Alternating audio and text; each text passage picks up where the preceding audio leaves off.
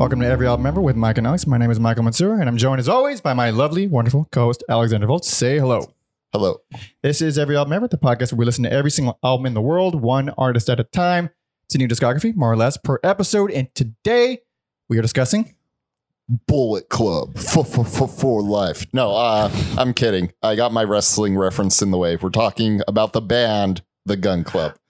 which wrestler was that? Bullet Club was like Young Bucks, Kenny Omega. Oh, modern, more modern. Yeah, they heavily inspired by the NWO, which is where they get the for life. Too sweet. Anyway, now that we got our fucking nerdiness out of the way, if you want to help us or subscribe or whatever, you can do that. You can subscribe on YouTube, youtube.com/everyalbumever, Apple Podcast, Spotify, wherever you would like.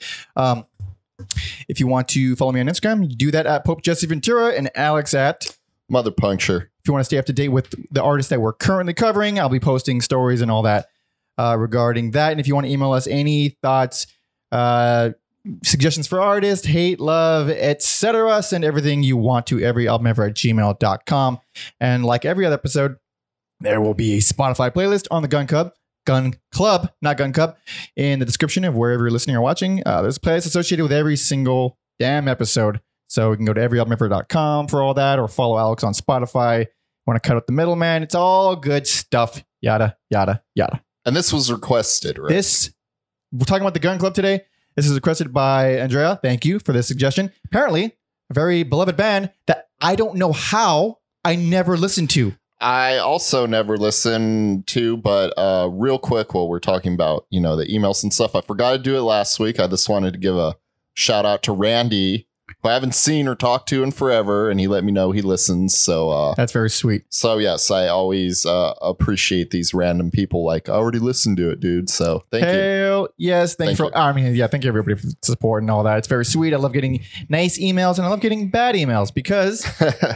I don't know. I don't really like getting bad emails, but I just said that.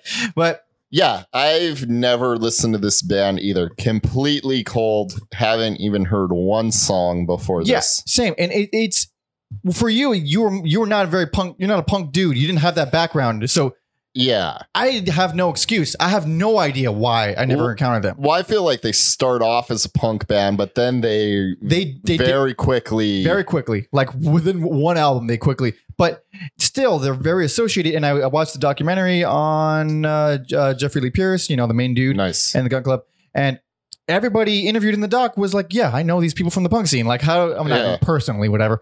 I'm a little boy, but like I should know them. I do now though. I will say, I thought like the closest we were gonna get like proximity to like a local band was Van Halen from Pasadena. Mr. Jeffrey Lee Pierce, born in Montebello, spent some time in El Monte before hiking up to the valley. Dude, I saw that he was born in Montebello. Montebello is the neighboring city to where we are currently recording this. Mm-hmm. I've been in and out of Montebello my entire life, and it's like, oh, what? And he has like such a Jeffrey Lee Pierce. So before we dive into the backstory, like a quick general thing about the Gun Club, beloved band. Yes, I think they're a great band with the worst vocalist of all time. It gets bad later on, really bad. And Jeffrey Lee Pierce is obviously the singer and periodic guitar. Well, he records guitar on all the albums, but periodic live guitarist, main songwriter. Main dude.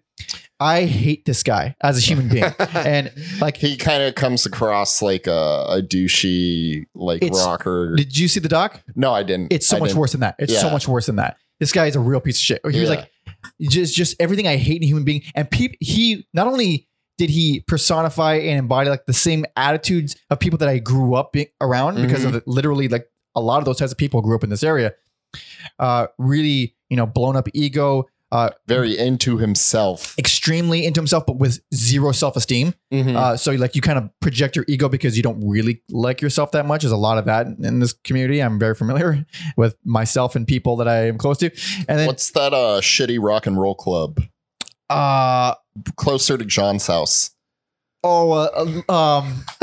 It's not right now. It's just a bar. It's back to being Rudy's bar. Okay, it doesn't deserve to be name dropped, but they'd hang out at that place. They would, yeah. Essentially, it's like a really trashy dive bar, but like,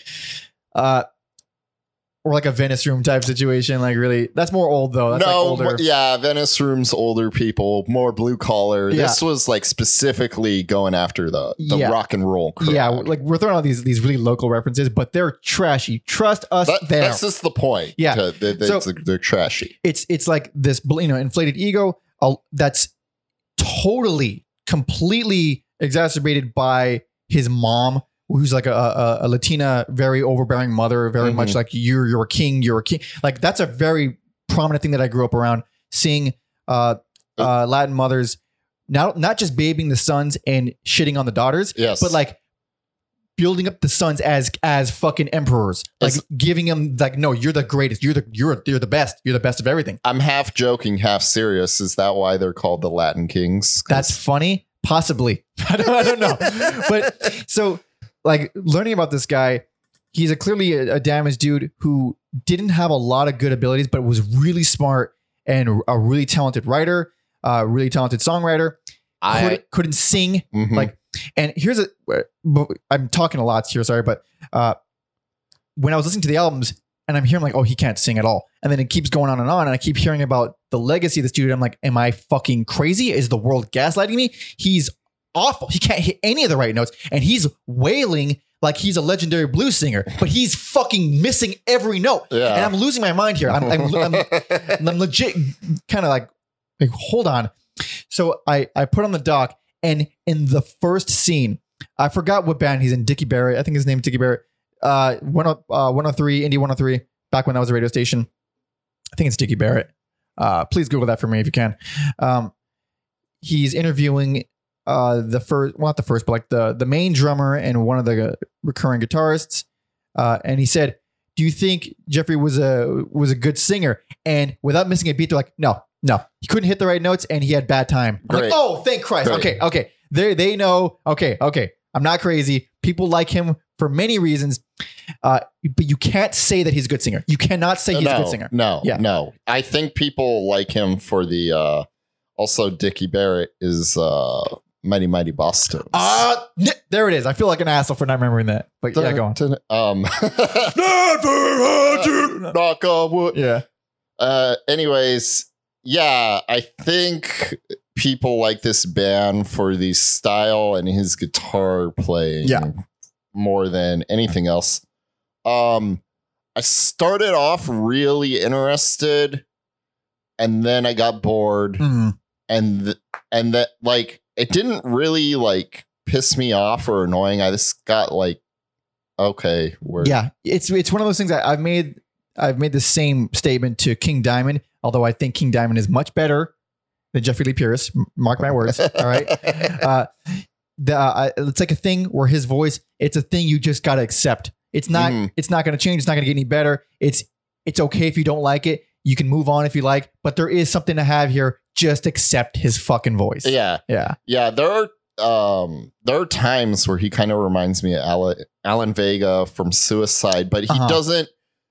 The difference is Alan Vega knows he's a weirdo. Yeah. And Jeffrey Lee Pierce thinks he's Elvis. Yeah, he thinks he's Jim Morrison or whatever. Yeah. So I stole that thinks he's Elvis line from one of the members of the band at some point. But, like he literally really believed that, and his family like told him that, like, no, you're as good as Elvis. Like I believe that this seeing pictures of the dude. Yeah, he looks not only like a lot of people that I went to school with, like just the chubby, half Mexican guy. I'm a half Mexican too, so I can say that. But like he looks, his face, everything about his pudginess, his whole face is someone I literally went to high school with. Like I fucking know this guy. His name is Omar. Like he looks so much like people I grew up around. It's like that guy. Holy shit! Like I would never. He reminds me a lot of a annoying gentleman who wore a bolo tie and Dylan and John almost got in a fight with, and that's why we're friends. He reminds me of that guy. He literally wore like Jeffrey Lee Pierce literally wore a bolo tie. And this guy, like that. He literally dressed like that. This guy probably worships. Oh, we're throwing all these really vague references of people we know, but like just to paint the picture, like we know this guy. Yeah, we know his essence so well. And it's another thing that kept coming up in the doc. Like I want to get out of the way now because it has nothing to do with the music. It's just a sad ripple that this guy had. He was known by everyone as basically a fucking simp, as the sad dude who would fall in love with a girl who didn't care about him at all, and he would just become obsessed with her and put him in the band. Yeah, and then they're not in the band. Exactly. And that's I think we'll talk about one other member, but then the rest are just in and out so quick. Yeah, it doesn't mean anything unless you're like super familiar with the band or these weird bands that they go on to be in. Mm-hmm. But yeah, I think we talked about King Congo Powers in like the birthday party episode a little bit.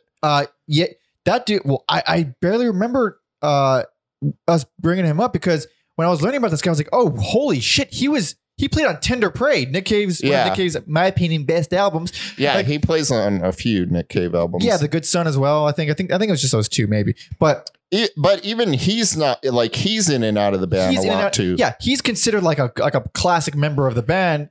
He's technically a founding member, but he was in and out. He was in the Cramps. He's like a respected dude, and I was like, how do I not know this guy? But also. This is one of those instances where I feel like we've talked about so many bands we could play like 6 Degrees from. Tie that into White Zombie, where what's her face ended up playing in the Cramps. Oh, Shawnee Salt.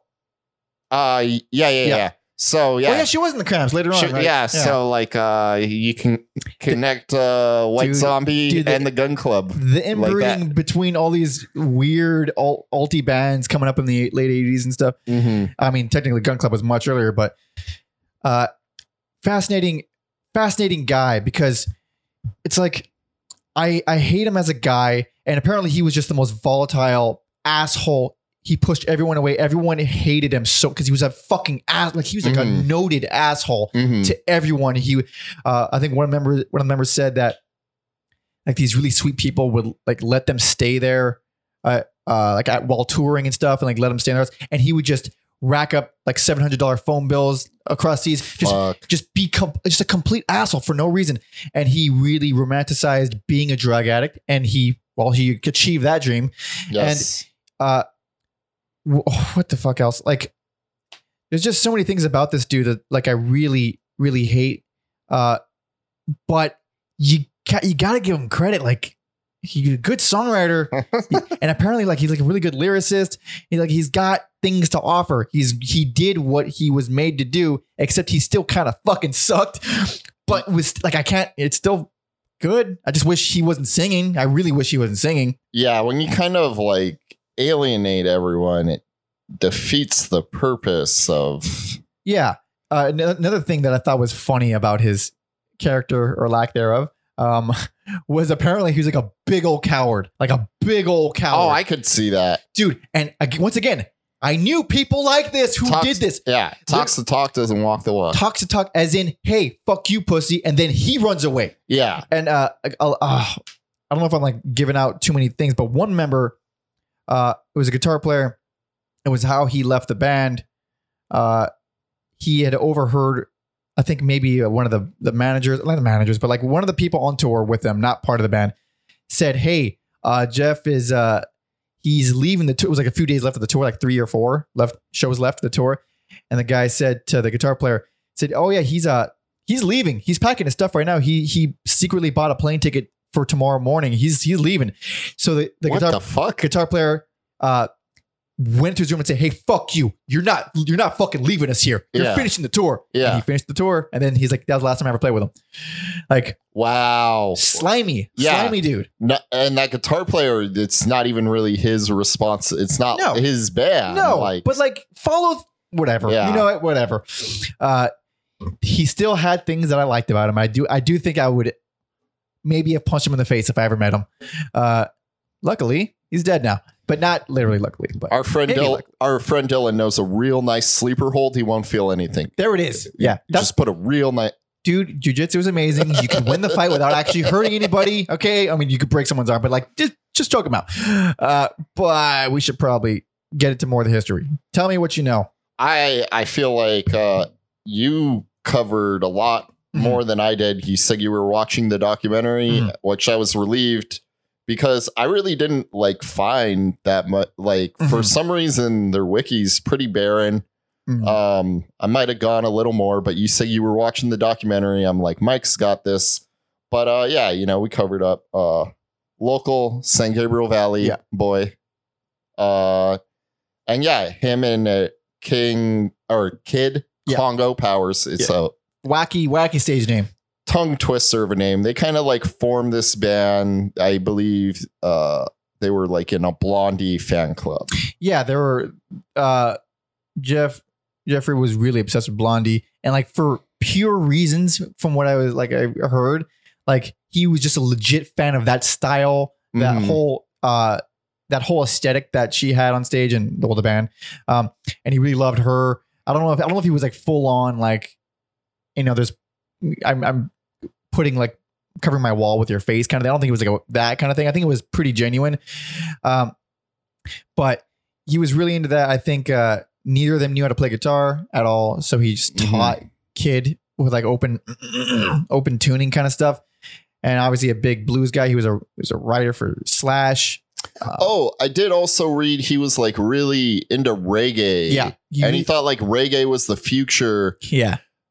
But this idiot like went to Jamaica and I forgot about that. and try to be like one of the locals, and they just fucking beat him. They're like, who's this fucking white? Yeah, because he looks white. Yeah, and plus he's a little pudgy white kid. I mean, he's like, whatever. But that's so funny. I forgot that he went to Jamaica for a while and like learned immediately, like, oh, you can't just go to a place like that and just integrate. Like, who the fuck do you think you are? Like, it's a gnarly country, man. It's not just reggae, but he would write exclusively reggae reviews, I think, for a while. I don't know. I don't know if it was for Slash, but it was for stuff.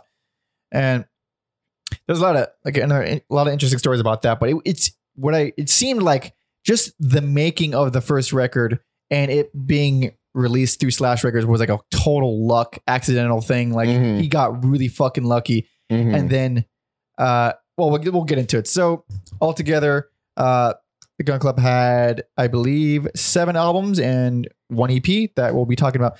Hold on. Did I miscount that? 1, 2, 3, 4. Yeah. 7 albums, 1 EP. First album, 1981. Last album, 1993. Like we said, litany of lineup changes. But I guess let's start. Let's do it. This is 1981's Fire of Love.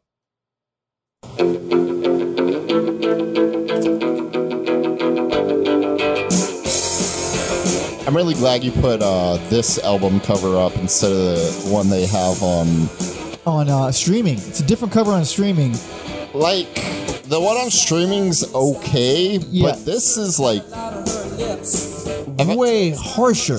It's way like better. Like, it's so weird. It's super weird. It's kind of creepy. I like it a lot. Yeah, like that's something I would just like stare at and maybe this based on the cover. The cover on streaming, funny enough, looks like a white zombie cover. It does. Yeah. It kind of just looks like promo material for The Walking Dead. Yeah. But the music. Yeah, I like this song a whole lot. I think it's okay. I know this is like one of their bigger songs, but I was just like, it's a solid, like... Dude, it's totally X. Like, that's what I was going to say that. This album is kind of like... Because X came out around the same time. Yeah, they were a little earlier, but they you know... They're kind of like kind of sound like the love child of X and the Birthday Party, this album. A little weird, yeah. So let's do a little talking. So this is best personal favorite. And it's not even twinsies. Yeah. It's no contest. And like, I'm not going to discredit the rest of the discography. Okay? No. But I will say this is the only album I like Jeffrey on. The only album. This, to me, going in completely cold, this album felt like sky is the limit. I can envision all these different pathways the band can go down, how they can change. And it was just so much more interesting in my head. Yeah. I think it's the most diverse album.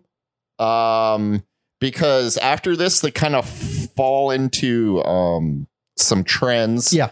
And like normally I don't even like rockabilly or psychobilly, whatever you want to call it. But on here, I'm like, those are fun songs. It's very interesting. Like this is, so I guess a lot of people call this like blues punk or something like that. Yeah. It's very much that. It's not a punk guy's trying to make blues. It's just punk heavily inspired by blues. It feels like a hybrid. The way Los Angeles by X sounds like a hybrid of rockabilly and rock and roll with punk. They're almost like cousin albums in a sense. Exactly. Not nearly as technically proficient as an X, but even the production gives you that vibe. And I think they're both released in Slash, which is kind of like, I'm sure it's not a coincidence, but like damn near every song on here except for Jack on Fire, in my opinion, is like a fucking winner. I really like this album. Yeah. This is, I don't like vocalize it too much, but I think a good exercise to do these days, because everything's available at your fingertips, is to think, if I had to pay money, like $15, $20, whatever. Yeah. Would you do it? And this album, yes, I would.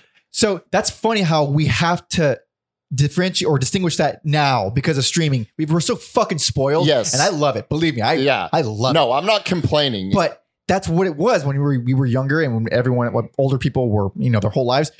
It was like, I don't know. I only got this much money. Am I going to take a chance on this? Yeah. And that's a really, I guess that's a pretty good perspective to have for a podcast like this, because or really anyone, if you're kind of like debating, do I like this? Do I not like it? Would you spend, that $20 on it? For sure. Yeah. And if you say no, I don't think you like the album that much. That's fair. Yeah. That's fair. So I think it's a good mental exercise for anyone to do. I think I'm going to hijack that and keep that with the rest of my life. That's why I'm saying it. Hell yeah. For sure. This is a really good album. Go ahead. So yeah, it feels more like garage rock than straight up punk. Yeah. Yeah. And it's not that fast at all. I mean, it's fast, but it's not, it's not 81 fast. It's also very interesting because I listened to it and then I read about it, and then finding out Jack White really likes this album, and you can hear, not surprising at all, even the vocal styles. Yes. Yeah. You can hear like the like some White Stripes stuff in here, like For the Love of Ivy is and I even think they so good. Yeah, I think they cover it even. So really like interesting stuff. Preaching the Blues. Oh yeah, is a Robert Johnson cover. Yeah. And, incredible though. And yeah, if you listen to our Cream episode, you know how much we like people doing blues music, but it fucking works, dude. Yeah, it's great. They take it and twist it, and they throw in some of the rockabilly elements, but it's more like the punk mentality, the way like X or Dead Kennedys do it. Very, and it's just very thrashy, and not metal thrashy, punk thrashy. Yeah. So Preaching the Blues and For the Love of Ivy, both of those are the funnest examples of that. Really, the song Shout, where it goes super loud and then goes super quiet. But it's still fast, but it just kind of builds up and it's real quiet and gets louder and louder and louder and then goes loud again and then it gets real quiet. Yeah. Like, it's just so fucking fun. I love that. I will say they try to do that on Cool Drink of Water, and that one doesn't hit. I love that song. I'll go back to it. It's not the presentation so much. It's that riff alone. That main riff, just, put on a little bit of Cool Drink of Water. It's just that main riff I fucking love. I will, to refresh my memory and the listeners. It's who's it originally by? Is it a traditional song? Let me do that while the song is. Oh, I love that guitar line. Oh, it is a traditional. Yeah. It's just swampy enough for me. It's very swampy. Mm-hmm. I would listen to this in a beat up pickup truck driving down the highway. I would love that. You throw this on after some CCR. Goddamn right.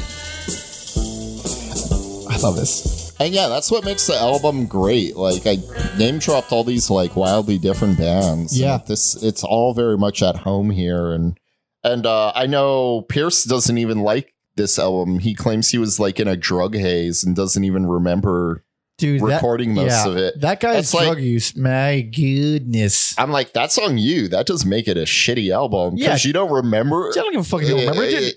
Like, one thing about his drug use, one member in the doc, of course I'm forgetting who, said like he wanted to be a drug addict. Like he wanted to be that druggy guy. It's not that he really was. There are people like that. Like you said, they romanticize it.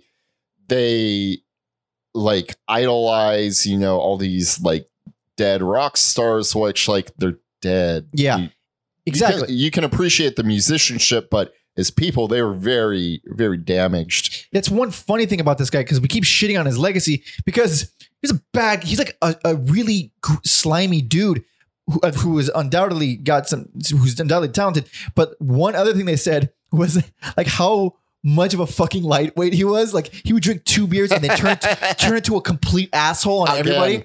Again, I know this dude. I know him too, exactly. This. Yeah. And so he was like that. He would just turn to a big old shithead. And he didn't play drums on this album, but he played drums later on. His name was Wasn't that like another thing with the band lineups? Is like some people would like start off on one instrument and then end up playing a different instrument, and it's just wildly inconsistent. It's pretty inconsistent. I'm trying to find the guy's name. Of course, I'm fucking. What's his name? Come on, give me something. Fuck, I'll look it up in a second. But none for you. Yeah. So one of the drummers, holy shit, Blixa Bargeld played on some of their stuff too. I didn't know that. See, I don't know who that. I'm reading these names and they list like what bands they're in. But I have no. Blixa, you know Blixa? No. I don't know how to pronounce him properly. He's a German guy. He first of all he got most of his fame from playing with Nick Cave, the Bad Seeds. Okay. But he found him from. I'm so sorry, I can't pronounce the name of the band. It's too fucking German. Mm-hmm. I'm gonna spell it because they're really important German band. It's not fun to say like Rucksucker. No, yeah, it's not fun. Or Der Puppenfarten, but it's EINSTURZENDE. That's the first word, and the second word is NEUBAUTN. Yeah, I'm not going to try to pronounce that, but they do have some really good stuff. He's a very important alt rock guitar player.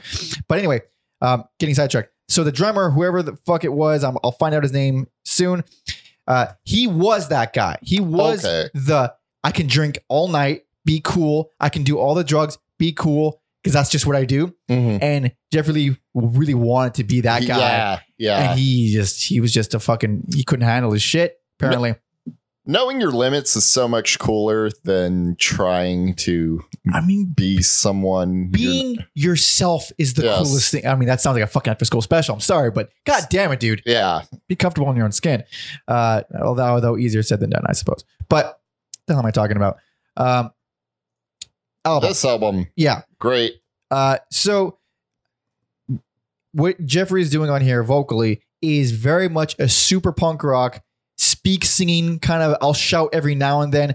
It's not really any melody. It's just sort of a punky thing over it. Just and it works in the he can get away with it in a punk genre. It was not only was it fine, I was like, yeah, he's a weak voice, but it fits fine. And then I couldn't even tell that he's tone deaf. Couldn't tell. That's really? Because he's not even doing anything he's not doing anything that would warrant that analysis until the final track. Goodbye, Johnny. My goodness. I was like, oh, okay. He can't sing. He's trying to sing here. He can't do it. Now I know. But here's the thing with his voice and his pitchiness. It took me a few albums to really figure out, is he trying to sing off key on purpose or can he not do it? And I'll get to it when we get to it. But later on, I was like, oh, and here's the moment where I know he can't do it. Yeah, he just can't do it. But here, very good album. Yes, I'm sure the drugs don't help. No, there's no. Fuck no, God no.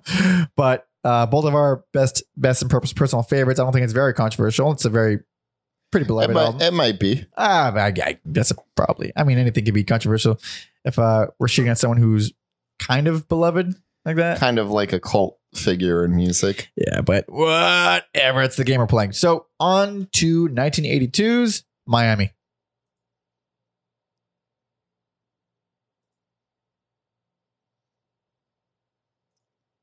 Sorry, it's my fault.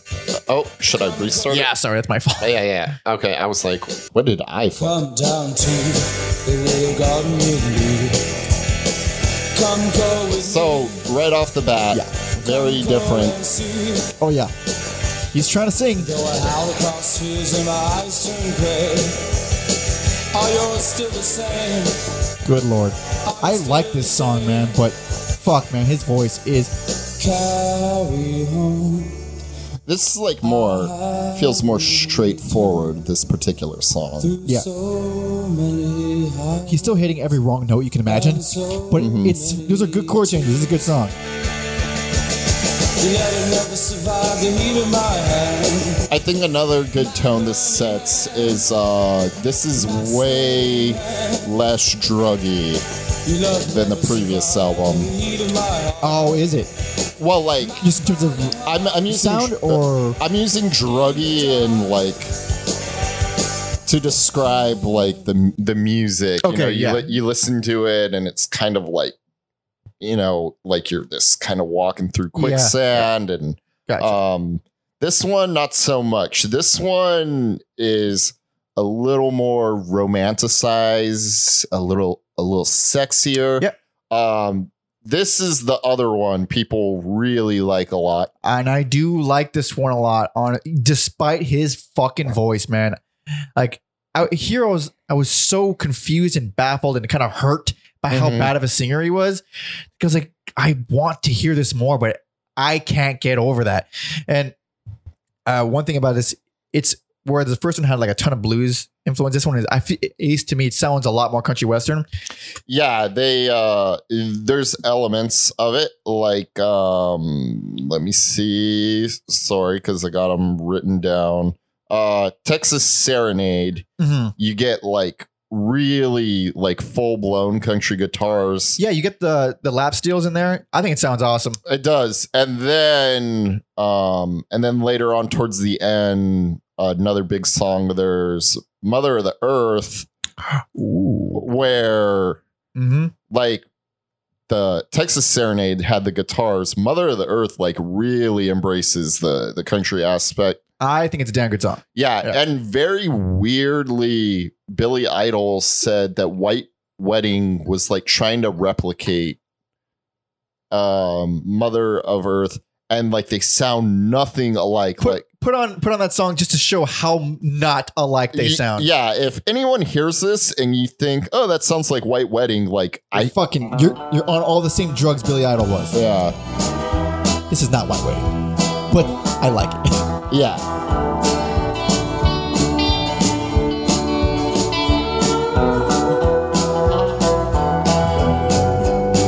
There's just great chord changes. Very cool chord changes. Very better production, obviously. I'm going down the river of sadness. Yeah, I don't know how he heard this and thought it's a nice day for maybe the singing. I don't. At least Billy Idol can hit the right fucking notes. Man. So the little bit of backstory on this album that I know is that I think this is mostly the same lineup as the first album, but the first album got some pretty good press. So I think as it should have. Yeah, like on the East Coast, it kind of got some notoriety, and then I think Rolling Stone wrote a thing on it, like praising it, and now all of a sudden Jeffrey Lee Pierce was on the cover of some alt rock magazine, and I think according to band members, it went to his head immediately, like within seconds, it went to his head. Also, I don't know if the label did it or the band did, but they like moved out to New York. Yeah. For this, and I'm sure because they were more popular over there. Yeah. So that happened, and because it went to his head so much, it wasn't so much the band getting notoriety as much as it was he felt it was him getting notoriety. Yeah. So he's like, I don't fucking need you guys. Like he started shitting on the band and he started dismissing them and like downplaying all of their contributions. So after this, pretty much like everyone left Like everyone left. He had to replace the entire band. Yeah. And I think one of the dudes who recorded on here didn't even make the album cover. Really? Yeah, like there's there's only 3 of them. It was the bass player. I believe. Yeah, I forget his name. I will find out within seconds. The bass player was Rob Ritter. Yeah. So that because that's really first of all super shitty. Especially if you recorded on it, which you did, Mm-hmm. but it's also it makes complete sense when you know that and then listen to the album because all of a sudden he's singing like he's this blues guy with a good voice when he's fucking absolutely not. And you hear like, oh yeah, this guy he really believes that he can do all this stuff and he doesn't give a fuck what anybody thinks, which you kind of got to admire in some regard, like the confidence and also like the fortitude and the willpower, like, no one's gonna hold me down. But also you have to shit on the lack of self-awareness. You have to shit on that. Like if you know that you sound like shit, then you wouldn't do that if you were any kind of a good person. I don't know. What'd you think of his vocal performance on Devil in the Woods? No, it's not ringing a bell. All right. I don't have a timestamp, so I'm just going to kind of play it and see what happens. Sure. I thought it was kind of interesting.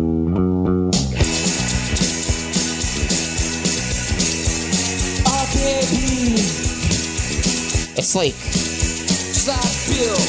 it's more like Lou Reed. Yeah. He's ever. I can't get down. Like I like that more than him trying to go.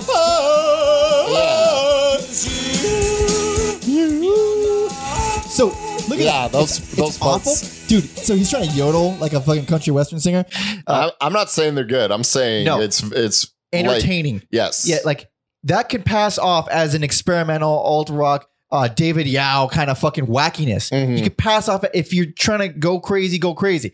It's when you can totally tell he's playing it straight, trying to wail.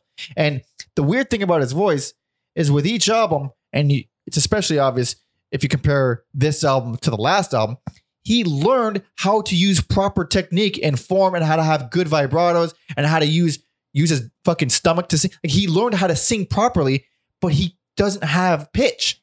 So it doesn't matter if you have good form or technique. If you can't hit the notes, it's the weirdest thing. Like hearing this really good form, but just sounding like shit still. Just messing up the landing. Yeah.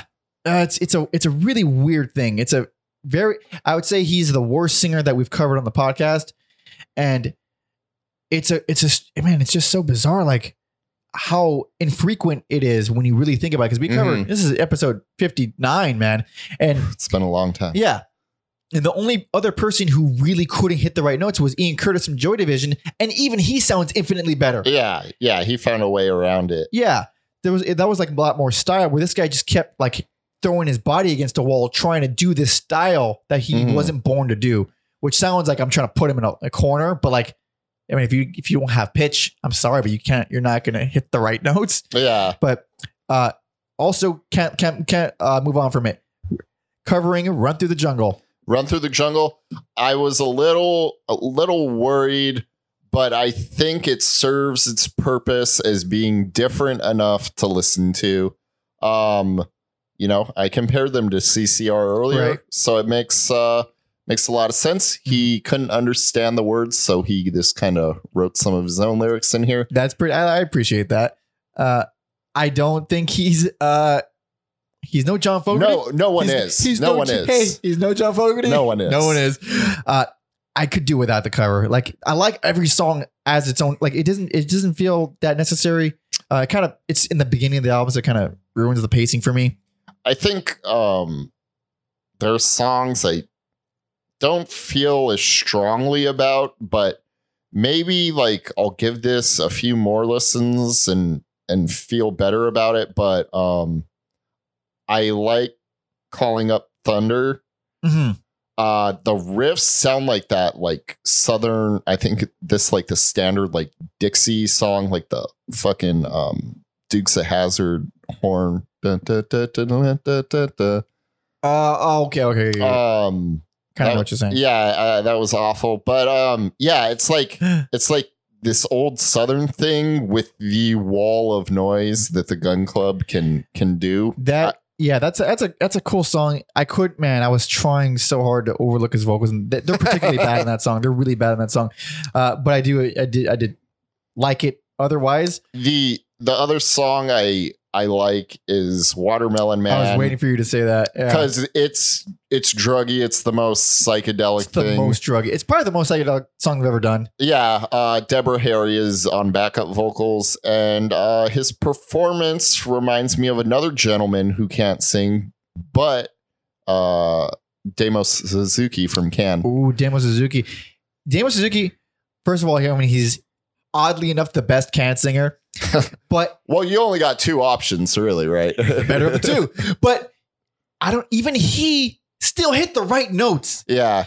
Damo Suzuki, in all his madness, in his probably literal mental illness, he still hit the right notes. We'll get to him one dude. Oh, I mean, they're up for grabs. Can is up for grabs. We will talk about Can. But this is very kind of like a moody, like I'm better than you. That type of album. And then so when you get a song like Run Through the Jungle or Bad Indian, it provides some much needed energy. Okay, all right. That is lacking in the album. Yeah, one thing we didn't mention too much. Man, I'm surprised how fleshed out we're getting with this band, which is probably a good thing. Their implementation of just slide guitar generally, it's just weird, nice little texture that I think was like, it's got to be one of the most underused things in all of punk. It's like a really solid slide guitar. It's great on here. It's great on the first album. It's great whenever it comes up. But that's one thing I really took with me from this band generally. Interesting. Yeah, but solid album. He's starting to sing now. And there's pretty much the first album or this album. Those seem to be universally loved. Yeah. Now we're time to get into the nitty gritty. Yes. Come Run With Us Through the Jungle. Yeah. This is all right. 1983's Death Party. Not to be confused with their live album, also called Death Party. So fucking annoying. This is the EP Death Party. And on streaming, there's no distinguishing it. No, this is the one with the cover that doesn't look like it's the like Beetlejuice. The one that looks like it's Beetlejuice is the live one. All right. I wish I knew what it looked like now. I'm Googling it. Look it up. When you go to underground, there is no fire in your glass. There is no feeling when you're done. Oh yeah, he looks like Beetlejuice. That's hilarious. He really does. So this song, it's okay. I like this song. It's not bad. This was, he set up recording time for his girlfriend's band at the. You mean Tex? Yes. I don't think it was his girlfriend. He may have just been simping on her then. I'm pretty sure he was simping on her. So let's talk a little bit about that. The band was Tex and the... What the fuck are they called? I'm going to Google that as we speak because I'm doing a lot of Googling. And Tex and the Horseheads. And the main girl, Tex, she's not a musician. On Wikipedia, she is listed as his girlfriend. In the doc... She might not have been. She was. I don't think she was. Everyone was like, I think they were maybe. And then everyone's like, you know what? Honestly, I don't know. I don't think so. Also, yeah, the Gun Club's Wikipedia is one of the worst. Yeah. Oh, my bad. One of the worst Wikipedias ever. Yeah. So this girl, she wasn't a musician. She had quite a very artsy and musician looking aesthetic. She had the big old teased hair, wore the leather, and straight up his alley. Exactly. He had a type. And he was madly in love with her, and he pushed her onto everything. He formed the band for her. Yeah. So he did all that. And fuck, I lost my train of thought. I think after with it, basically every girl after that ended up looking like her. which is like this really creepy kind of. I don't know. I mean, I'm not sure if she was his girlfriend or not. Romy. Yeah, Romy Mori. Because she was his girlfriend for sure. Okay, because she he has a type, but it doesn't discriminate against race at least. So they're all different races, but just dressed exactly the same. The same hair. It's like it's fucking hilarious. It's like someone did create a character and this swapped out. Anyways, the lead up to this is he scheduled recording time for her and it didn't happen. Yeah, and they were like, "Well, we got this studio available and she's not using it, and this is all very thrown together." Yeah, they weren't even written before. Yeah, and it fucking feels like it. I almost gave this a bad accolade. Really? But it's over so fast. It's pretty short, yeah. Yeah, like maybe people like songs on here, like Mike likes the first one. So what it kind of fell into. In the scheme of things, it fell into no harm, no foul. It's exactly that. No harm, no foul. I like this EP just fine. I think the title track is pretty rough. The weakest one by far. Also, I mentioned him a long time ago. That drummer, the druggy drummer, who he kind of like wanted to be like. Yeah. His name was D-Pop, and he played on this one. Fucking D-Pop. That guy, the only one he played on, right? I think so. Yeah. So that guy was awesome. Looking at this dude talk, he looks like Peter Lorre. Sorry, that's a fucking old reference, but he had one eye kind of like wandering, and like he looked like he spent his whole life doing drugs because he did. And that guy, just hearing him talk is like, man, this guy was the coolest dude ever. I could see why if Jeffrey wanted to be just like him, he wanted to be him. And yeah, I'm surprised he was only on one EP, but I think the best song, most fun song on here is Comeback Jim. Oh yeah, it's like a cowpunk. Very fun. Very fun. Everything else I could do without on the streaming version. They tacked on a bunch of live tracks. Skipped all that bullshit. I was going to skip it, but I saw something interesting and I said, I'm going to listen to one. What's that? I'm going to listen to the Strange Fruit cover because I think that's, obviously one of the best like Nina Simone cover or song. Sorry. She's the original artist. Right. And like, I think it's this like a great song. I want to see the Gun Club version of it or hear the Gun Club. And it's just fucking improv noise stuff with the lyrics of Strange Fruit over it. Okay. No. I got you. And yeah, like, it's like, that's not like the spirit of the song. Obviously I want something different, but if you're just going to play noise and say the lyrics over it. That's one thing that this dude did quite a bit. He made it a habit to enrage his audience. And I mean, people around him, I guess, as well.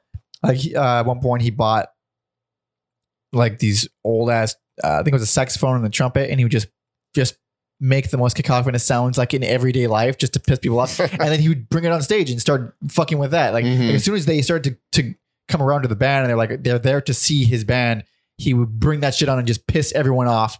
Like, I think that's hilarious. I think I'm 100% in favor of that, but not if I'm in the room. I totally get hating the motherfucker if you're in the room. It depends on the band. Like, or if it was for like one song, fine. Yeah. Fine. One song will do that. Yeah. But you could also do novel, ridiculous, funny shit like that while still being entertaining. Like the Butthole Surfers, which we like I mentioned on that episode, the fucking bass player coming out with a full tuba and playing along to the song on a tuba. Like, that's fucking hilarious. Yeah. I was going to say, and we like some noisy stuff. Yeah. So it's like, we're not opposed to it, but this is obviously like, there's no reason, like there's no motive behind it other than it's just to be antagonistic. Yeah.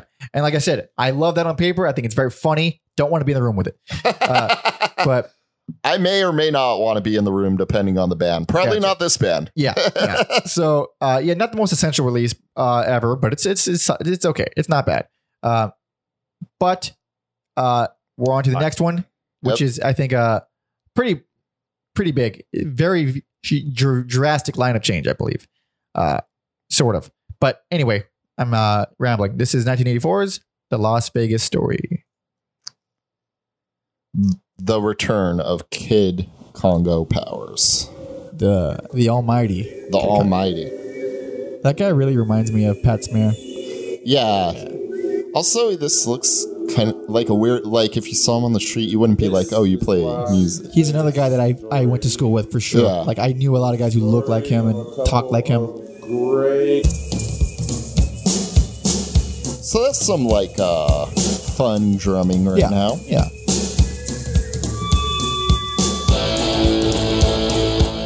So original drummer Terry Graham is back. There was a lot of words that guy says about the band. Yeah. That guy is real interesting, real funny. That dude put up with some shit. That's what's so deep inside me.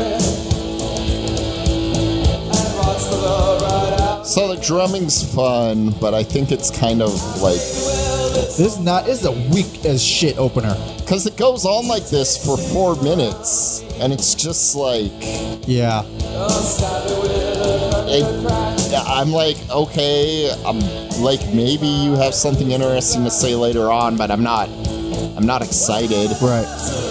Yeah, this is a trend that I'd say sticks with most of their albums, especially as they go on. Not good openers. They're not good at opening an album.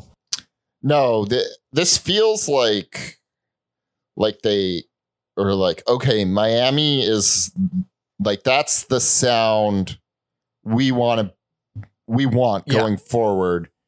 And this kind of feels like, a sequel to Miami. It's named after another sleazy place, Las Vegas. Mm-hmm, mm-hmm. It's this overall kind of stagnant to me. There's some cool stuff here and there, but I liked it. But it's like, I feel this way about a lot. I mean, this was actually a really hard band for me to give awards to because I like them all, but I hate them all for mostly the same reason. Yeah. Because he's just becoming more and more unbearable and more confident with his awful voice. So it was real easy for me to give. Really? Yeah. Okay. So this album is where it hit me. Like, oh, he's not doing anything on purpose. He just sucks. Mm-hmm. And it's a bonus track.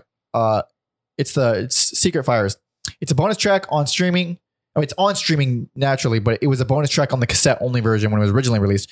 It's everywhere now. I think that's one of the better songs. It's a good fucking song. Yeah. It's a beautiful country western ballad, but his voice. So this is the song where it hit me because I'll explain it first and then you put it on. Okay. So he starts out on pitch. Mm-hmm. He starts out doing it right. And then as he repeats phrases and verses, you hear him getting more and more off. And there's a thing with pitching is because I've taken like beginner voice classes and you hear the people who have an ear and the people who don't because they're all together. And the people who have an ear, do, re, mi, fa, sol, la, ti, do. Well, I was obviously off pitch, but they can do it. Yes. Then you hear the people that don't. They start out okay and then they probably end okay, but the notes in the middle are always off. And that's what it was like almost like PTSD. I was like, oh, he's missing all the ones in between. If he tries to do progression, ascending or descending, the beginning is fine, the end is fine, but in the middle, it's like he's hitting whatever the fuck wherever it lands because he can't tell. Mm-hmm. That's how I knew. So good song otherwise, put on that motherfucker. Got me while I was taking a sip of water. Sorry. This is one of the better songs on the album, though. I agree. Touch me through your This screen is door. end credits music. Yeah. Remember you. They that are behind me are there against the moon. So there it is. He did the vocal line. Yeah. And there it is. It's getting a little bit worse. And now it's worse again. It just keeps getting worse and worse. There it is. So it's a fascinating thing where with people who don't have pitch, I assume, like you can practice the fuck out of everything and you can get it kind of okay. But the more you're left without a guide, like maybe an accompanying melody or something to keep you in line, you'll just drift further and further and further from the main melody. Because it's an actual fear of mine. Like, am I tone deaf? But the fact that I can distinguish it means I'm not. But like, it's different. When it's your own voice. Yeah, it's man, it really almost ruined the fucking song. I mean, it kind of actually did ruin the song for me. But other than that, I do like a lot of songs in here. Like I like "Stranger in Our Town" a lot. That's a good song. Interesting, because there's like an accordion or something similar. It might not be an accordion, but something similar. But it feels buried. Does it? So I'm like, what is the point of having? Let me see. I think it's on the track pretty regularly. So let me see if we can.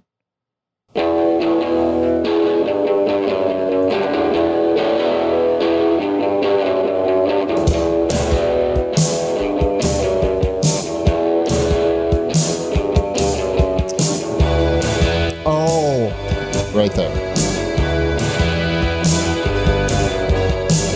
It sounds like a synth. Hold on, let me see if there's anything I can find. Accordion-like. Yeah. Let's see. But this would have been a better opener, I think. Oh, for sure. Oh, 100%. Yeah, I'm not sure what it is. Bells, musical tube. I don't know. There's like a bunch of other stuff on here.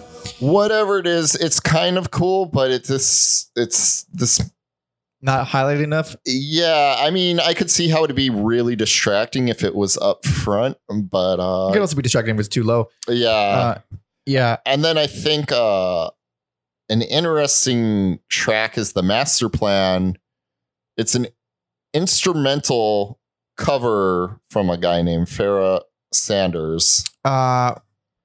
Like a blues musician. It's like 2 minutes and it's just so weird. Like, why cover a 2-minute instrumental? I mean, it works. Mm-hmm. It's a good track, but it's just it's interesting. Yeah, and also they cover "My Man's Gone Now." I wasn't expecting to like that song. Uh-huh. I think it's really like a fun, because I saw it was from an opera. Yeah, and I was like, oh god. But it works. Dude, imagine Jeffrey Lee Pierce singing opera. Dude, that'd be great. Suck.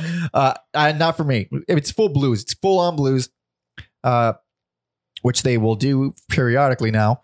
Turn the volume down because I want to cue something up. Okay. Bad America. Yeah. Sounds like a fucking like gothic Modest Mouse song. I think it has great guitars in there. I was going to say, yeah, I really, if you want to turn it up, I really like the guitar solo. Here we go. There we go.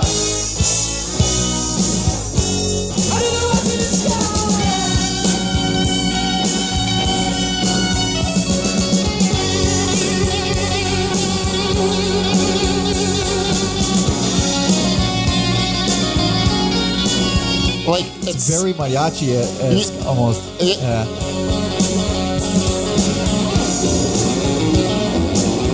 That's wacky. So weird. Pretty good. It's odd and beautiful at the same time. Yeah, like I like how it starts off kind of simple and then you said like it goes into mariachi. Yeah. And it's just like it's all over the place, but not in a bad way. Yeah, it's very cool. Yeah. I also, before we wrap up this album, My Dreams, it's like almost 90s indie rock. I like it a lot.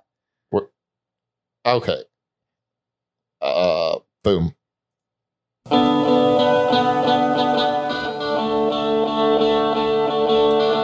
That's a total indie 90s indie riff to me. Yeah. I bought a Modest Mouse on that. I could see this like right. Just even with that drum too, it's like it doesn't feel very 84 to me. I mean, yeah, from Miami to from here on out, they're an alt rock. Yeah, like band more than they're a punk band for sure. I mean, I wouldn't even say Miami's really a punk album at all, but like they never felt like the year that they were in, which is always very cool. Whenever you're able to have some sort of timeless quality. I think that's another reason why, you know, it's they have fans and why it's because even like I'm not huge on this band, but I can see why people like it. That's another thing too. Like I never until now gave people enough credit to overlook bad vocals. Like I always thought that for a lot of people it's a deal breaker, but for apparently a lot of people as well, it doesn't matter at all. Because this dude's voice is a fucking deal breaker for me. Like I'm not going to go back to these albums because I hate his voice. I will go back to the first one because it's different. He sounds different on it. But it's like it made me kind of like kind of happy. Like, all right, so people can overlook some shit because there's other things to like. It gave me a newfound respect for people's taste, which is a very thing that doesn't happen that often for me. I'm a very cynical boy, but I will say before we move on, the band broke up in '85. He did some solo albums. One I would like to seek out, but it seems hard to find. I believe he did it with members of Roxy Music and The Cure. So that sounds like it could be a fun time. Indeed. Yeah. As the Jeffrey Lee Pierce Quartet. Right. It's called Wild Weed. Wild Weed. I'm going to track that down somehow. Right. I believe, none of the, I think he went back to Gun Club because none of those did very well. Yes. Yeah.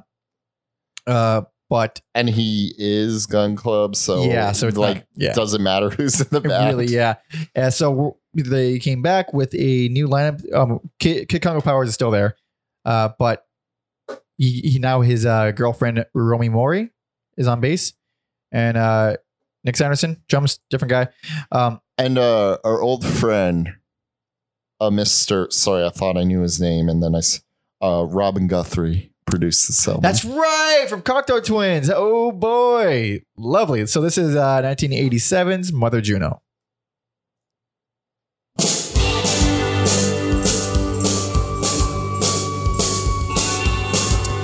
Yeah, I didn't realize that until much later after I heard the album. And it makes perfect sense how fucking 80s this album sounds. It sounds like a Cocteau Twins album, the way it's produced anyway. Wow. One song in particular, it to me is... Well, this not guitar, this one. No. But like those guitars, that's total Cocteau Twins guitar. Yeah. It's like shiny as fuck. Yeah. I thought because of Robin's involvement that this maybe would have like piqued my interest, but to me it's all a continuation of Miami still. Like this is very much a similar album to the previous. Yeah, I get more and more bored with each album, and I do. I mean, I get how this song isn't awful, but I don't like it. I think it's another bad opener. And I think this is one of the more popular albums, one of the more beloved. Yes, this is a very beloved album. I kind of understand why.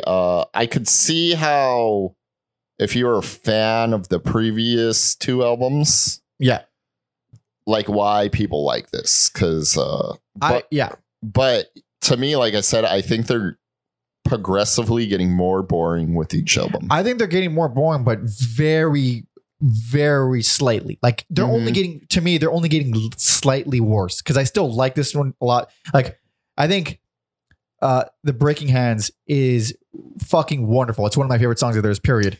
That's the song that goes full Cockatoo Twins. It is like it could have been. Yeah.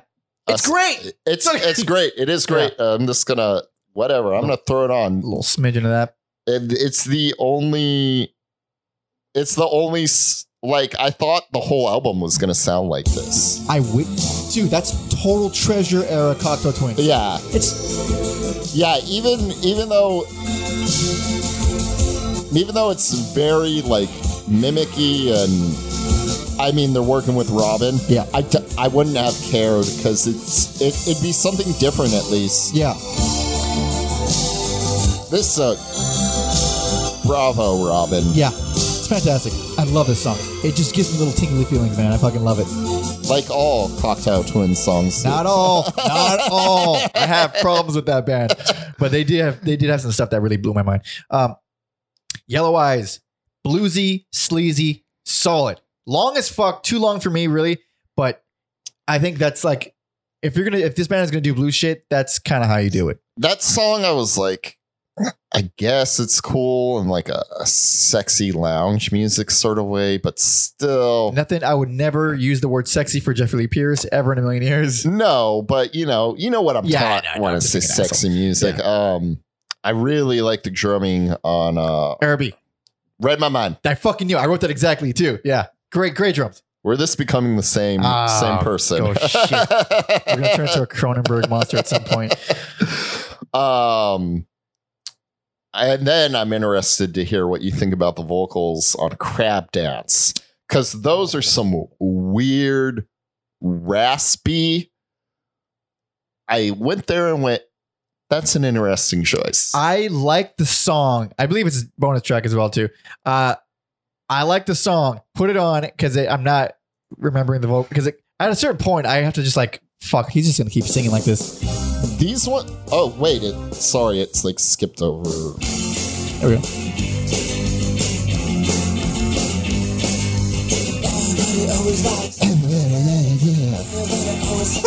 At least he's not singing. That's my feeling about it. I was like, well, it reminds me of like when Iggy, but bad, when Iggy Pop does the like whispery thing. I've been a tree. Yeah, but it's fucking spoiler alert. Yeah. It's cool when Iggy does it. Here you're like, well, Iggy's all crazy. Yeah. And not to keep beating a dead horse, but Iggy can hit the right notes. Like, I appreciate anytime Jeffrey tries something different and weird and doesn't try to sing. Mm-hmm. He just can't fucking do it. So the opening track, Bill Bay, is a good example of that fucking. It's like so obnoxious. It's just ear piercing, man. Like, he does a lot of stuff like that. I mean, everywhere, but here as well. Mm-hmm. Don't care much for Hearts at all. Don't care for Port of Souls or Thunderhead. It's like, I mean, they're all fine. Like, they're all just kind of there. Exactly. And especially when, like, right in the middle, the Breaking Hands is so, whoa, holy shit, miles and miles away. Yeah, the best song on this album. Undoubtedly. It's just, and it's like the weak songs here, and this goes for many other albums. Like, they're not even. I don't even think they're bad. They're just. It's just they're only bad because they're either one, exacerbated by Jeffrey's vocals, or they're just dwarfed by something else that's just actually unique and really unexpected. But like, even then, like, they're not. This is a good album. It's not going to win over any non-indie rock lover. They're just solid rock songs with a guy who can't sing, with a couple of really interesting stuff, sprinkled in there. This is probably like the. I mean, I think they plateaued, but it's all fucking downhill after this album. I don't entirely agree, but I don't entirely disagree. I'm excited. Yeah, it's gonna be bad for a minute though. So this is well, 1 second, because Apple Music's fucking stupid. It's giving you problems. Giving me problems. Right. Okay, I got it pulled up. Okay, now. So I will say I was not expecting this to be this good this far into the career. I was expecting them to be dwindled out a lot earlier. Here's the thing that I'll get into. They're even at their last album, they really aren't that old of a band. No. Like, I think they were around 15 years. Yeah. I mean, maybe old in spirit and days on the road and drug use, but not old in time. But this is 1990s Pastoral Hide and Seek.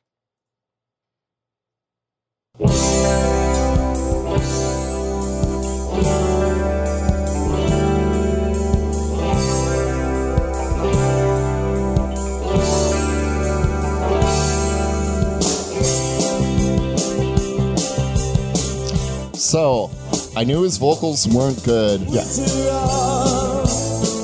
I think they're horrendous on some of the tracks here.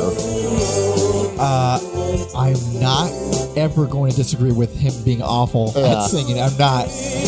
But this is actually, if you listen to how he's singing here, those vibratos are not bad. Like he's doing things right. He just not even in the ballpark of what I think he thinks he's doing. To me, we start off with a band drawing from a lot of genres, so it felt like there were a lot of options, like paths to go. But then they decided they were this very specific, like dreamy alt rock. Yeah. And now they still want that like dreamy alt rock, but it's like boring soft rock. It's a lot softer. This whole album is way lighter. Lighter. It's like a boring version of The Cult. This is my least favorite album. Interesting. I think Why? It's the most boring to me. Okay. Like, all right. There's probably, worse, more awful things after this, but I can talk about those. Okay. This album, I'm like, there's so little for me to grab on, especially the middle of the album. It is just fucking like, I cannot tell you the difference if you just threw on like any song in the middle. I couldn't tell you which one was which. Really? The only good song I like on here, Flowing. I think it's real nice and dreamy. Got some great bass lines. That's the best song on here. Pretty good the guitar song. playing, fucking great. So, okay, there's I want to bring up St. John's Divine, because it's like, listen, I hate the Red Hot Chili Peppers. Okay, that is a part of my personality. I'm sorry if you like that. It's part of a lot of people's personalities, and I stand by that. It's not because I also love Mike Patton. That's just incidental. I swear to God. But that song really reminds me of Red Hot Chili Peppers, and I don't hate it. Interesting. So that's how much like, okay, I think like I it's funky and kind of like stupid, and it's got a great fucking solo. I think it has a really underrated solo. I wish I put a timestamp, but I didn't. So that's one thing that did stick out, because they don't do funky. They rarely do funky, and I was like, okay, it's not even that bad. It doesn't feel like annoying or obvious the way the Moody Blues did or the Smiths did, like where they throw a funk and it's like, holy shit. But I also don't care. I don't mind Emily's Changed very much. It's one of Jeffrey's worst songs, though. Yes, I will give you that. If you didn't say it, I was like, I got Mike covered on this one. Yeah. But that's I think he's gonna say it's awful. Yeah, it's horrendous. Yeah, horrendous. A song that kind of pisses me off is The Straits of Love and Hate, because I think it's I think it's a good song. The thing that pisses me off about it is I feel like there's a great song in there. It's in there. But somehow this wasn't able to come to the surface. Song does not work for me. Don't care for that one. I understand what you're saying. I actually do like it's gonna sound like I'm fucking doubling back, but like Another Country's Young. It's, first of all, it's pretty dark, which I like, but Jeffrey's lack of pitch almost matches the darkness of the song. It's like, it sounds like he's hopeless and kind of lost. It doesn't sound, I don't think he's doing it on purpose. I still think he's trying to sing right. Yeah. But it kind of matches the vibe of it. Stumbled into it. Exactly. That's what I like about that song. And Eskimo Blue Day. Tell me that's not a fucking Blue Oyster Cult riff. I'm going to throw it on, because I don't remember. As soon as the whole thing comes. Sounds like an ISIS song. That sounds like ISIS for sure. It's after the whole band comes in.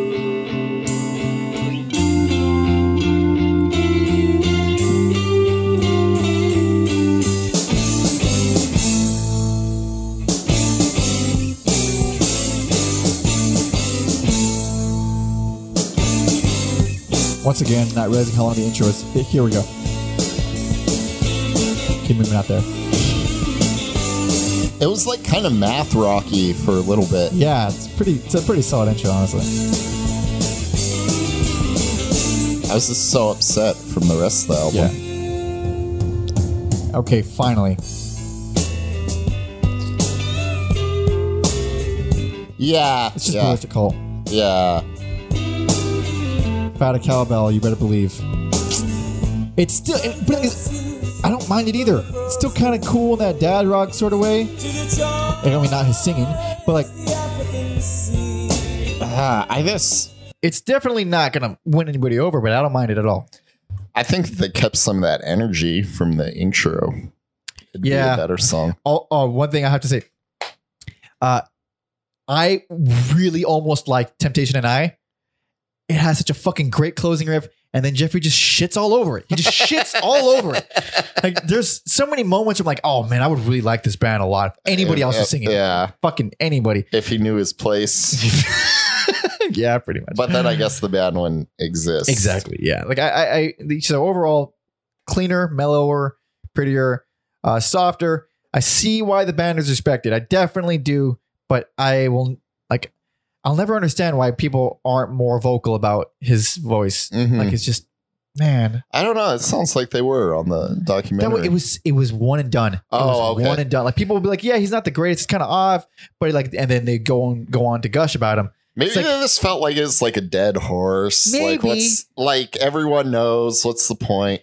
I guess. And I guess there's also the admiration for his fortitude. And I keep using that word, but like, his will to keep going on and persevere. But fuck, dude, there's a lot of albums. Real quick, because I mixed up my notes. You brought up St. John's Divine. That is the only song throughout their whole career where you hear any sort of reggae. Oh, interesting. Yeah, the guitar's like reggae, nothing else on the song. Yeah.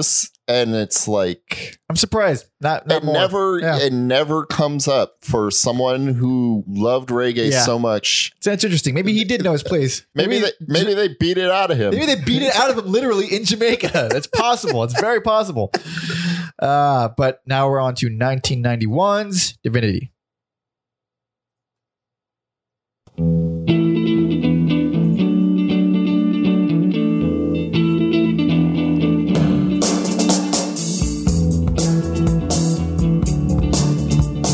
This is an interesting record that's very hard to find info about. Yes. Most of these albums are from here on out. Yeah. Oh God, he's so bad here. It's gnarly. What's it gonna say? It sounds like it's weird. I don't like Silver Sun pickups. And this kind of sounds like a Silver Sun pickup guitar riff. Not heard of it. You would hate them. Okay. Trust me. Okay. But I think this is better. Like the same way you felt like you're like, oh God. We literally recoiled. We stopped. Anyways, the same way you felt about it sounding like a Chili Pepper song, even though you don't. That's how I feel about this song. Interesting. Okay. But yeah, you wouldn't be. I think even if he wasn't shitting all over that I wouldn't care for that song. It seems like it's just a weak opener, very low energy type. Also, I have to give this worse. Same. Yeah, worst. Because it's basically an EP that they tacked live tracks onto to call it an album. Yeah. So just because I feel like it cheated. Yeah. It could have, if it was an EP, it could have fell in the no harm, no foul. I agree. Because they tried to make it a full length, this is clearly the worst. Mm-hmm. And it really, really reminds me of Goodbye from Cream. Oh, yeah, where they did the same thing. Same shit. You just throw live track. Like, why not make it an EP and make it not suck? And even then, I still had to give it worse because the only song on the entire fucking thing that I like, and believe me, I love it, is Black Hole. Yeah. It's fucking one of their best songs. It's amazing. I wrote that down too.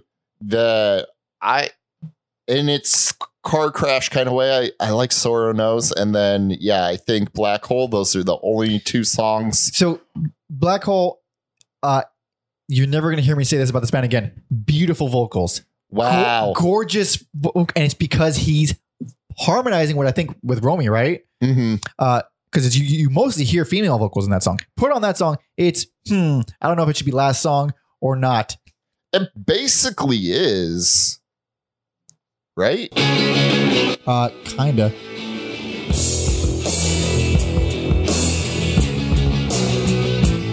Yeah, this just sounds like really good alt rock. Yeah. This is the only vocal line in their entire discography, in my opinion, that makes the song better. Mm-hmm. And yeah, it's one of the few songs where the bass is like pushed up a little bit, and it's got a really nice like. It's like it kind of has some of the mentality of metal music, where you can like. You could bob your head to it. Yeah, It's you pretty- bob your way it like chugs along. Yeah. It's no one would call it a metal song, but very like head banging. It's insane to me that they never made more songs like that. Right? It's just how do you not like that's a good thing going on for the band at this point in their career too. They should have honestly, they should have been that kind of band with the prominent female vocals harmonizing. Like that would have really masked a lot of weaknesses. Oh my god, so many. And it just kind of breaks my heart a little bit. But the ego won't let you do that. It will not. And also on the streaming version, St. John's Divine is also on here. Yeah. The Chili Pepper song, pretty much. I don't think it was originally on it when it was released. I don't know why it's on streaming, if it was like a reissue or something. I'm on the Rate Your Music page for this because like we said, there's not. Yeah, it's originally on here. This is like a remixed version. Okay, because the one that I looked at on Discogs was omitted, but the live tracks, they're recorded well. I will say that they're recorded fucking very well. They sound really good. And Jeffrey he sounds about as good or bad as the records. It's not like he's doing anything different. He's on key sometimes and then horribly off others, usual. The version of Yellow Eyes is the live one is one I was like, oh, you got some like Alan Vega going on. It's more obvious on these Alan Vega from Suicide, if you guys are interested. It's more like prominent and weird and obvious live than in studio. Also, that version of Yellow Eyes is painfully long. Yes. Painfully long. It's very jammy. They were one of those bands that just played and played and played on stage. I've kind of avoided. There's a few like painfully long songs, but I wrote it down so much that I'm like, I'm gonna sound like a broken fucking record if I bring it up every time the band indulges on a song that's too long. And it's especially no coincidence, the bluesier songs. I mean, it's just a thing with blues. And we got to jam the blues. You don't got to do anything. Fuck. So unless it's that song from earlier, jam the shit out of Preaching the Blues. Right. Every other song. Fuck away from that. So this is not I don't think very controversial to call this sports. Like, it's just so obvious. Like, I mean, it's a weird mishmash. It screams to me lack of budget. Mm-hmm. Just the fact that they had to throw extra songs on there for seemingly no reason other than to make it a full length. And it's just a bummer that one song is just so spectacularly better than the rest. That or if you're me, you think two songs. But it's just like moments of brilliance that I wish were fleshed out or experimented and explored further, but weren't. For me, it was not easy to give a worst, but this was like, okay, it's got to be this one. Like, I don't hate anything else they've done, really. I wanted to give something else worse, but I'm like, this is hardly an album. This is just a mishmash of shit. Yeah. Yeah, pretty much. But we're on to the final album, the very tragic end of this band and Jeffrey Lee Pierce. This is 1993's Lucky Jim. The rain has arrived at last. Again, awful opener. I like this song. Do you? And his voice has a hopeless quality to it, which is, it's only slightly off key here. Mm-hmm. That was pretty bad. Hold on. The Soviets beside the quay. Run to the freighters. It's almost like a crying woman, like the way he's wailing. Like it's one of those old timey movies.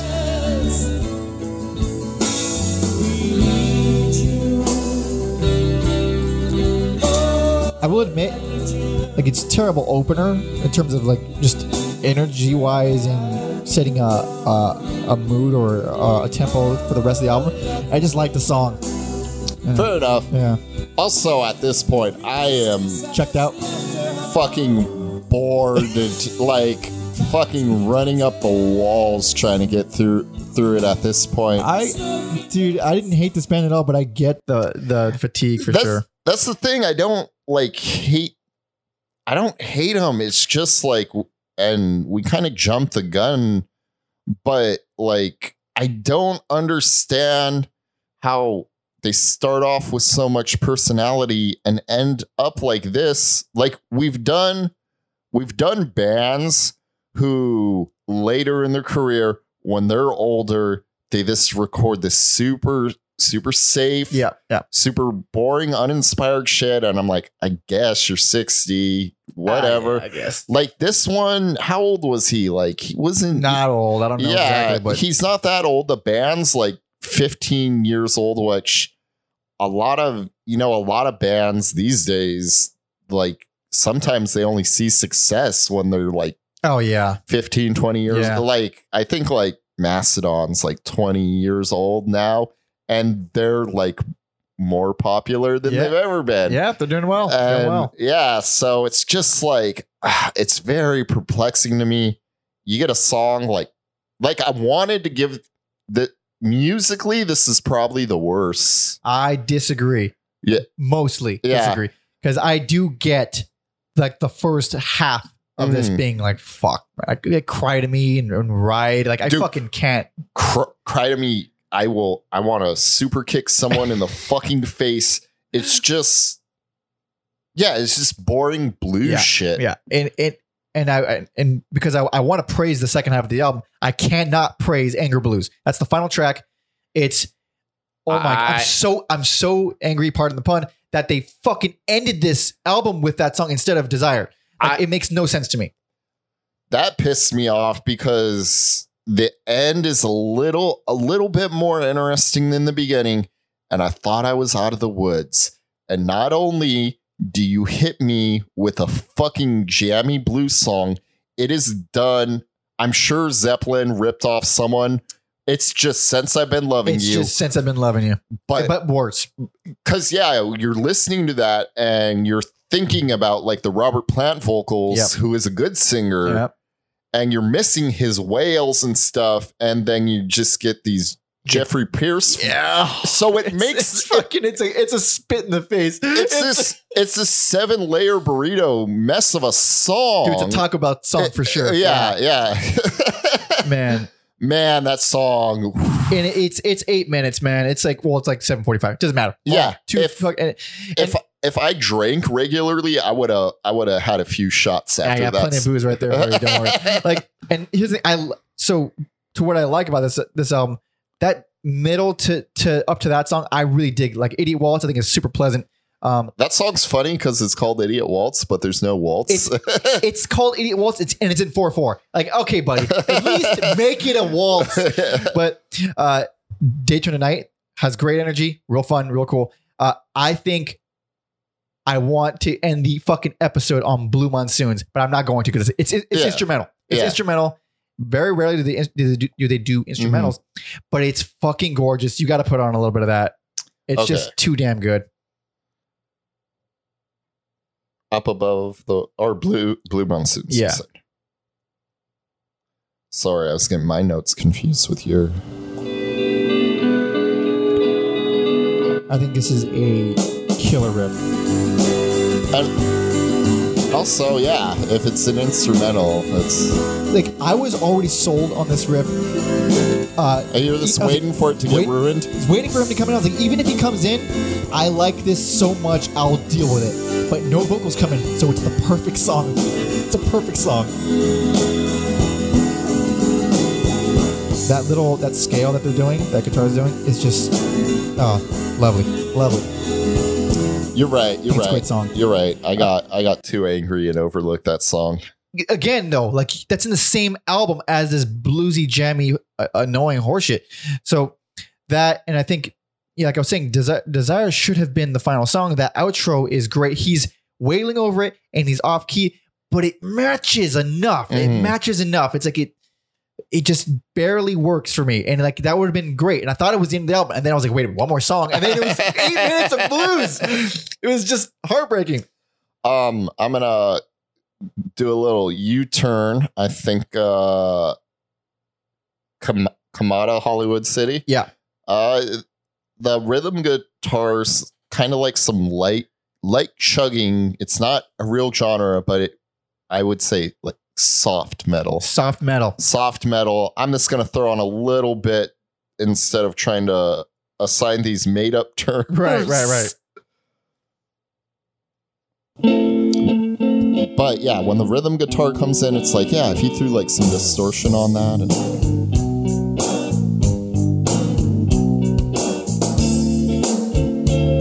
I kind of want to say I like this song, but it wears on me after a while. I think it's one of the like stronger ones. It's a good hook.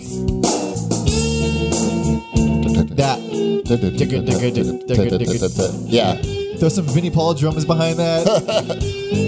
Get some groove metal. Yeah, this one. Yeah, it's a little chug thing in the back. Another big thing about this album. It is produced so bluesy. It's like those. It's like, hey, I want to sound like Stevie Ray Vaughan. Make this album sound like that. Don't ever sound like that. I love Stevie Ray Vaughan. Yeah, listen, man, I get it. All right, I don't like blues, but I respect him as a guitar player and as a human being. Actually, he was a really good dude. But that tone is just like, I mean, he's a good guitar player now. Jeffrey Pierce is a good guitar player. He's no fucking solo king, fucking Stevie Ray Vaughan type. And it also, that same production style is transferred to every song. So it's just like a really it's like the glossiest sounding album they've ever done. Really, like I said before, shiny. It's not, I mean, I can't keep asking for more of the early style, the grittiness. It's not going to happen. They're not that anymore. It's not that anymore. And it's fine for what it is, but I don't like blues production. And that's what this sounds like. One last positive thing. I think Up Above the World is the most interesting song on here. It really like, twists and turns from like Gun Club doing like their best like Jimi Hendrix impression into like psychedelia and like this charging surf rock stuff. I think it's a real interesting song. All right. Yeah, but you kind of shine the light on some other ones for me. So, yeah, I guess in hindsight, I'm glad I didn't give it worse. Yeah, like it's got something to offer for sure. Like it may piss me off, but at least it's not like thrown together garbage. No. There's an attempt. No, there's very much like a lot of thought went into this. It's not the same band. It's still very much Lee Pierce being an egomaniac, but there's stuff that I fucking really, really like, and we'll go back to, especially the ones without that much singing. But that is the end of our journey. Holy God. Well, I guess let's put a little bow on it. Yeah. Final show was played December 95, and then he died of a brain hemorrhage, which I'm assuming was brought on by drug use. Yeah. The next year, 96. He died 96. Okay, so a lot by many accounts, those last shows, it was hard to look at him. Apparently, he was a bloated mess. He was like an airhead. You know the logo for the airhead? He's like that with just balloon face. And it was like, I think several people were saying that in that documentary, like he yeah, it was obvious he was gonna die. He was gonna die. Like that's crazy, man. To burn out that quickly from just going 100 miles per hour for that long. Yeah. He did sober up at one point around Mother Juno, I think. Interesting. Yeah, it was like when he first started dating Romy. That's her name, right? I keep forgetting. He was doing way better. He was sobered up. He was living with her, maybe in England. I forget where. But then Scylla, he just went back. He reverted, and then that was the end. My God. Damn. And I see she still does music and does Gun Club songs. So good for her. Good for her. Even songs she wasn't around for, like Sex Beat. So, but that's like a staple. Yeah. But recap. Best personal favorite, Fire of Love. Least favorite, Pastoral Hide and Seek. And then worst, Divinity. For me, damn near the same. A little bit simpler. Fire of Love, best personal favorite. That's fucking, what a good album. God damn. I might buy that album. Yeah, there. Wow. And worst, Divinity. It's just unanimous. So thank you for anybody who's made it to the very end, for listening and watching. If you want to support us, well, I hope on Andrea. I hope she made it to the end, because this is all. If she didn't make it to the end, I'll be very upset. I must have fucked up somehow. This is all for you, Damien. God damn it. That's pretty good. But yeah, thanks for the suggestion. And if you want to suggest anything else, everyone listening can email everyalbumever@gmail.com. Subscribe, youtube.com/everyalbumever, Apple Podcasts, Spotify, there will be a playlist on the Gun Club in the description of wherever you're listening or watching. You can follow on Spotify directly, or you can go to everyalbumever.com. There's a playlist associated with every single episode. Also follow me on Instagram at Pope Jesse Ventura, and Alex at Mother Puncture. Stay up to date with all the artists that we are currently covering. So that about wraps it up. Final song. You want this? I don't know, because I honestly I would have picked Cool Drink of Water. We've already listed. We already did. So I don't know. Maybe you'll agree. I feel like you'll agree. For the love of Ivy. Oh yeah. Okay, yeah. That's what we're doing. For the love of Ivy. That's a great pick. Thanks for listening, everybody. See ya.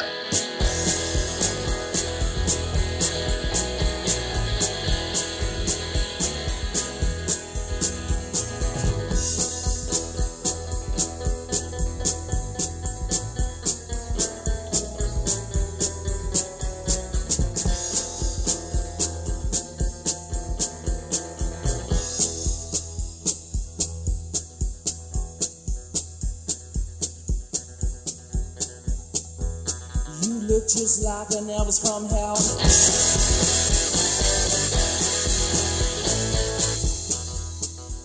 My heart is broken, so I'm going to hell.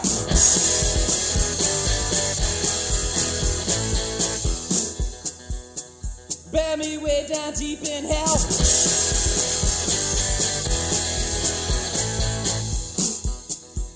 I'm a steel drum man, I want to go to hell. Oh, there goes Ted Ivy. Oh, it's for Ivy. Yeah. What I did for Ivy. Oh, you're the one.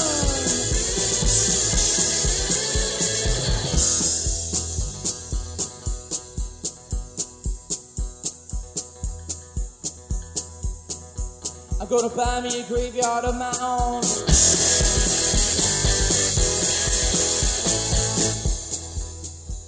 Kill everyone who ever done me wrong.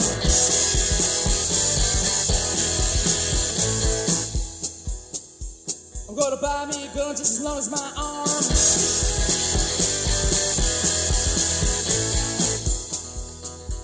I kill everyone who ever done me harm.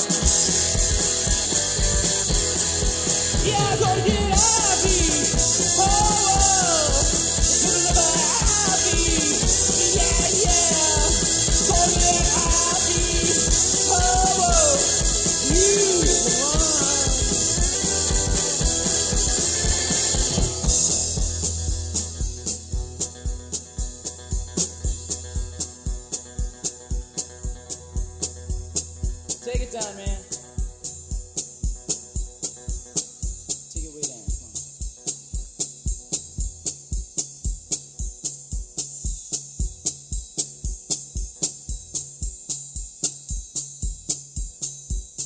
Yeah, jawbone eating, jawbone talking.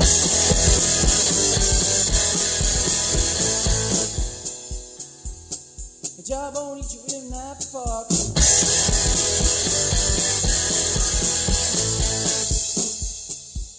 I was hunting for niggas down in the dark.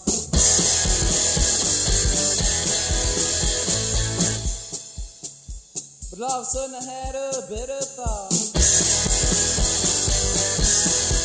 Let's go on out there. Oh, whoa. Let's go get happy. Yeah, yeah. I'm gonna live a happy. Oh,